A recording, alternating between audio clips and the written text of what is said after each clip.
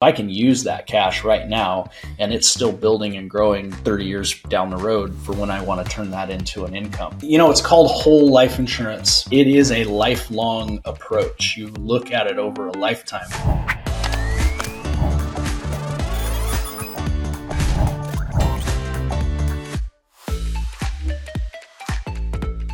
Hello and welcome to the Gross Profit Podcast. My name is James Kennedy. I'm the CEO at procurementexpress.com. We take the hassle out of managing company purchasing with magical features. This week, we are going to be diving into the sometimes controversial world of infinite banking, but not just for everyone, how it relates to SMB owners in particular. It's a topic that certainly has no shortage of coverage on the internet. Whether this product is something you should consider, it comes down to your situation. So with that in mind, I've invited John Ensley onto the podcast. Hello, John. How are you today? I am great, James. Thanks so much for having me on. I'm looking forward to this. I am in Washington State.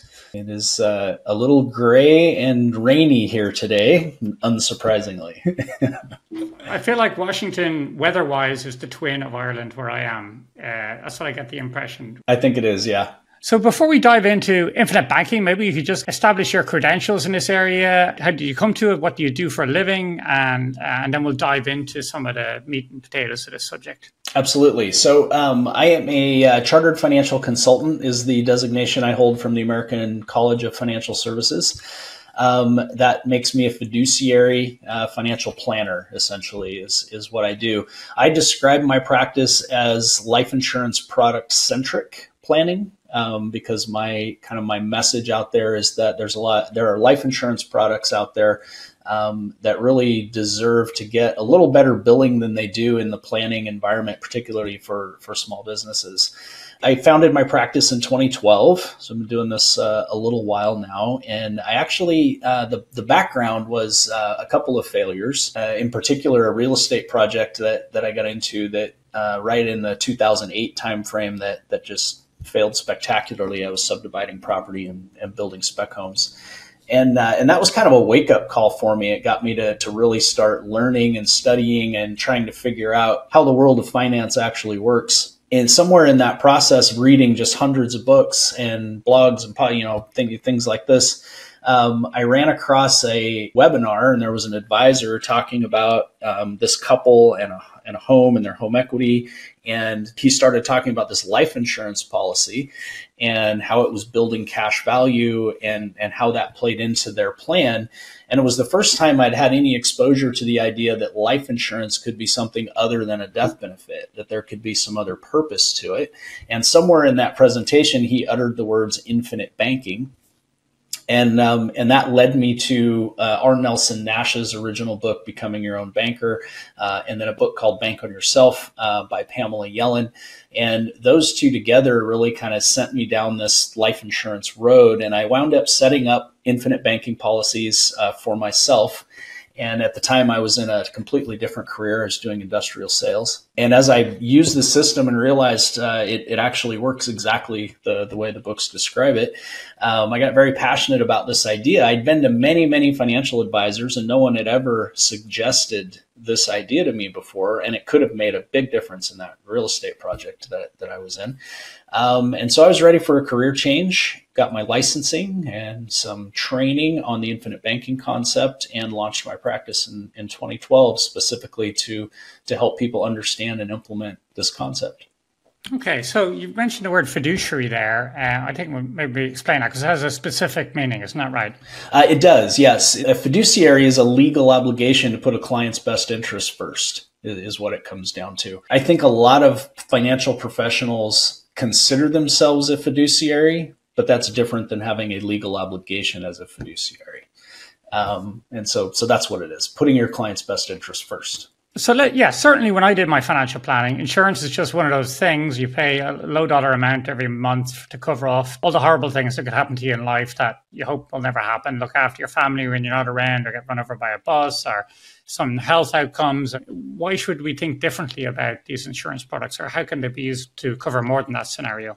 Great question, James. And I think what you're describing is what most people are familiar with. Most people, as you were describing, are trying to get as much death benefit as they can for as little premium as they can pay. What we're doing is structuring these whole life contracts within, here in the US, some IRS rules that dictate some things about tax advantages with life insurance policies. And so we're kind of taking an opposite approach to what most people think of with life insurance, in that we're trying to get as much cash accumulation in the policy for every premium dollar as we can for as little death benefit as the IRS says we have to buy in order to make it work. And so we're focused on the cash side rather than the death benefit side. It's still life insurance. There's still going to be significant death benefits in these policies, but we're actually trying to minimize the death benefit and maximize the cash accumulation within the contract. And a lot of people don't even realize that a life insurance policy can accumulate cash. The insurance part, I understand. Like, so if I'm funding, let's say, 5 million in benefits in the event of something terrible happening to me, and then I need to put money in there. They're betting on me not dying early enough to fund that, right? And then the cash piece. So does that go into, it's within the same contract, but does that go into like a stock market investment, or is it just literally cash in a bank somewhere? So it does not go into stock market investment. It is not in a bank account. The contract, the way it's designed, there's a couple of different components that can create cash value. One is the actuarial design of the contract itself is designed to accumulate a certain amount of cash over time. And that part of it is guaranteed. The contract is guaranteed to do that. Another part of it that is not guaranteed is we use mutual insurance companies, which when they perform better than expected, they pay dividends to the policy owners if they're a mutual company. And so those annual dividends that come into the policy, we set those up so that they perpetuate into the policy every year. When those dividends come in, they buy more life insurance and continue to expand that contract. And so those are the two components that create this cash value accumulation. And so we have access to that cash value in a couple of different ways. We can withdraw it. It's called a partial surrender. You surrender part of the contract, they send you the cash. But the most common way is to borrow against the policy. So here in the US, life insurance is regulated at the state level, not the federal level. And the National Association of Insurance Commissioners regulates very, very heavily what insurance companies can invest in. So insurance companies take in premium. They're required to invest that premium in a way that is going to allow them to meet their future obligations to their policy owners. So in other words, an insurance company can't just go out and buy Bitcoin as part of their portfolio. The regulators would have a really bad time with that. So they have to invest in very high rated corporate bonds, very high rated government bonds, mortgages, things of this nature that are super stable and super safe. One of the investments that an insurance company can make that the regulators like are policy loans to their own policy owners. So if I own a policy and that policy has death benefit and cash value, essentially the insurance company can loan me money from their general fund, from their portfolio as an investment for them. But what they do is they use my policy as collateral. So the limit of what they will loan me is the cash value that's accumulated in my policy, and the collateral is actually the death benefit. I can borrow against that policy at very, very attractive rates. And also, it's a no recourse loan. The only thing collateralized is the policy. A lot of times to get business credit, right, you're putting everything you have as collateral to get a bank to even consider it. The other thing is it's no qualifying. So there's no application, there's no income verification, there's none of that. It's just a form we fill out, we check a box, and they transfer the money into our bank account. And that also puts me 100% in control of the repayment. So because the insurance company's collateral is the death benefit, they know that if I don't pay the loan back and I die, they're going to offset that loan from the death benefit before the rest of it goes to my beneficiaries. So because of that, the insurance company isn't going to call and hound me for a payment. That's entirely up to me. So I have clients who, it depends on the situation. Let's say they're purchasing equipment for a business and they're going to lease it to their business. So they personally borrow from the policy, buy the equipment, lease that equipment to their business pays the lease payments back to me, the personal policy owner, and then I pay the loan off. And I could do that on a monthly basis. I could take those monthly payments coming in, pay the loan back to the policy, and really keep the difference, right? Because I could charge a lease payment that's much greater than what I need to pay the loan back to the policy. So that's one example. But I have people who flip homes, for instance. They're real estate investors and they're flipping properties. And so they may not make any payment at all on that loan for 12 to 18 months until they flip it. And then they'll take the lump sum and pay the loan back. So it gives us great flexibility to be able to set the payment any way we want to do it. We can start, we can stop, we can change, we can not pay it for a period of time. We're in complete control of that repayment. So I think in a small business environment, that flexibility is super important, because sometimes cash flow is irregular, let's say. So what I heard so far was that it sounds somewhat similar to what we call a credit union, where you're putting money in, the cash value, to say 100 grand, for example. I can borrow up to 100 grand against that, it sounds like. Is that correct? That's close. That's close. What am I missing? Because it sounds like, well, why not just save up 100 grand and then let the business borrow that from me? And that's a common question, right? Why wouldn't I just put it in a savings account? And here's the other thing about policy loans that is kind of the linchpin. One is the low interest rates that I mentioned. We can borrow money at attractive rates. But two is that when I borrow against that policy, because of the way I described it, where the policy is being used as collateral, I'm not actually pulling my cash out of the policy. So the insurance company is crediting me that guaranteed growth that we talked about and those annual dividends while I've borrowed that money, as if that money is still there. So if I borrow 100,000 out of my policy and I pay it back over 5 years, during that 5 years, I'm getting the same growth and dividends as I would have had I not borrowed the 100,000. And that's where it creates the benefit that the savings account can't do. When you save up and buy something, right, you save up over time. So you can almost picture that as like a stair step where you're saving over time. And then we get to the amount and you take all the money out. And now you're back to zero. And then you start over and you save up and you save up and you do this again. When you borrow money, you really do exactly the same thing, but you're doing it in the opposite direction. You borrow the money all at once and then you pay it back over time, stair stepping back to zero when you pay it off. Okay. So what this concept is that you really finance everything you buy, whether you pay cash for it, that you're giving up the interest you could have earned on the cash that you spent, or if you borrow it, you're paying interest to borrow the money. So either way, there's an interest factor there. And so what the policies give us the ability to do is capture the best of both worlds. We can borrow money when we need it at attractive rates, but also we don't give up the growth in the policy in the meantime. We're continuing to get that interest earned on that cash. So what I heard there was, okay, I think I understand now. So if I save up the money myself and then I lend it to the business is gone, no longer for me. So it can't be accruing any other benefit. It can't be growing because it's only been used once. Whereas this time it's using the insurance company's money and they are getting an interest rate. So they're happy with that to loan it out to me. That's how they're making their money, etc. Explain to me then, how do you know you should be considering this if you own a small business? I know when I talk to a lot of small business owners, sometimes retirement and putting money away for retirement is not at the top of the priority list because it kind of locks it away. You can't get to it now. And they need cash sometimes to keep their business moving, right? And so they're hesitant to put that money away. So the other thing these policies will do is give us the ability to capture those long-term retirement dollars, but maintain access to that cash. So I can use that cash right now and it's still building and growing 30 years down the road for when I want to turn that into an income. It kind of meets the need for short-term liquidity and cash access, but it also meets the need to be putting something away for when you exit. So if I took out one of these, would I say fund it for a couple of years until I got a reasonable amount in there? Yeah, so that depends on the circumstances. So that's probably the most common approach is people will just from cash flow ongoing, they'll make the payments annually or monthly and build up the policy over a few years.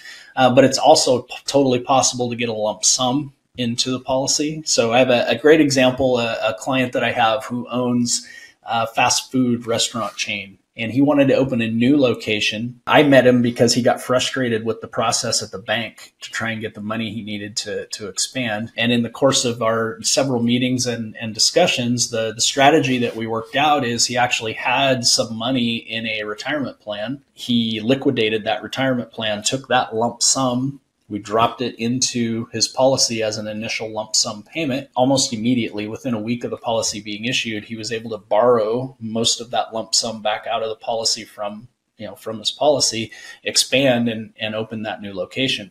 Yeah, we worked closely with his accountant, with his CPA, because this does have to be set up right. But collectively, his business paid him back for that loan at the highest rate his CPA said he could get away with. So his accountant said, okay, you borrowed the money from the insurance company.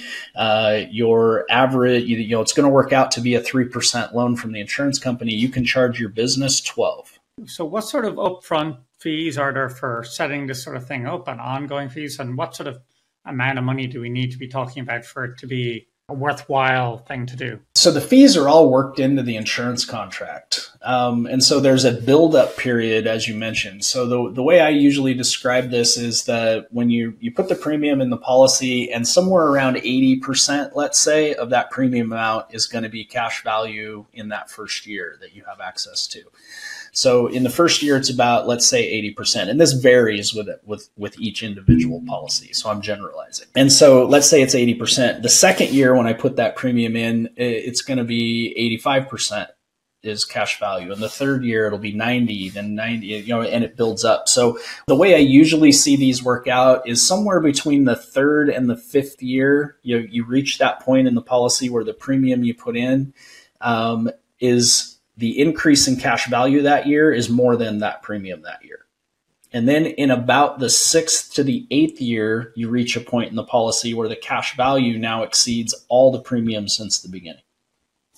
So there is this buildup or seeding period that lasts anywhere from 5 to, let's say, 9 years, depending on the scenario, where it's building up. And this is where really much of the costs, quote unquote costs, are built into the policy on the front end. So there's no out-of-pocket fee per se up front. It's all built into the policy. You put the premium in, and this is the amount of cash value that builds over this amount of time, and those costs are built into that. So it will be more expensive than most straight in retirement plans or 401ks. Is that fair to say, or is that not true? I don't think so, no. If you had $500,000 and you put that into a retirement plan, over 25 years, that 1% is building on itself. Let's say that account grows at 3%. It's going to grow to about $1 million over 25 years. But the fees are going to eat up about a third of that. So almost 30% in fees and $300,000 in cost over 25 years. The insurance policy, if you compared the first few years, yes, you could say that it's more expensive. But if we map it out over the same 25 years, the total cost on that insurance policy as a percentage of the cash value is going to be maybe 3%. It's actually a huge difference over time. So I think it's important to understand that distinction. What I'm getting to is it really depends, like whether this is the right product for you or not. But one of the things you got to think about is it wouldn't work out over a couple of years, or wouldn't work out in your favor a couple of years. You want to be your mid-40s or earlier to get the maximum benefit out of this. Yes, the sooner the better, right? Yeah. The old proverb, the best time to plant a tree was 20 years ago, but the second best time is today, right? Yeah. So the sooner the better for sure. It's called whole life insurance because it covers you for your whole life, your entire life. It's in place. And so this is a very long timeline. At least you have to think about it that way. You can get some short-term benefits, like my client who dropped a lump sum in on the front end. He was able to immediately get some benefit, but it is a lifelong approach. You look at it over a lifetime. When I map these out, I map that cash value or an income stream out to age 100 for clients, right? And that's the way I want them to think about it. because this is something you're going to do for your entire life. What's the starting point in terms of amount of cash for this to be worthwhile? And that's going to vary depending on the size of the business and the needs and so forth. So, I would say it's so hard to put a number on it. I think meaningful cash value, right? If your business, if $10,000 of cash accessibility would be meaningful to you, then that's the level. What happens most of the time is a client will come in and they'll say, like my client who wanted to open the restaurants, I need 50 grand to open this restaurant. How can I get there? Right. And then we build the policy to meet that need. That's what I kind of meant when I said adequate cash flow. If the most you're going to be able to put away into the policy is a couple $100 or $500 a month or something, or $6,000 a year, I'm not saying that's a bad place to start. It's just probably not going to become meaningful for several years. Okay, John, thanks for giving me the explanation here. How can people reach out to you if they want to dive further into the topic and figure out a specific plan for themselves? So my suggestion is sit down with someone who's not going to pressure or sell you on anything, but just educate you and share the numbers and look at your circumstances and try to help you make that decision as a fiduciary, not as somebody selling you a product. And that's my promise. That's the promise I make to everyone that I meet with. So I set up a landing page. It's Jump On With John, John, John, jumponwithjohn.com. And this takes you to a page where you can jump right into my calendar and set up a free 30-minute strategy session or consultation where we can have that conversation. No pressure, no sales tactics, just a conversation and some education to see if this is the right fit for you. And that's what I always suggest is the best place to start. So jumponwithjohn.com. Great. Thanks, John. I really appreciate you coming to spend time with us today to give us a bit of a deeper dive on that. I've definitely learned more than I thought I would, actually. I thought it's an interesting topic, and I've got a better idea of who it might be appropriate for. Thanks very much for coming. Thanks for having me. It's been fun.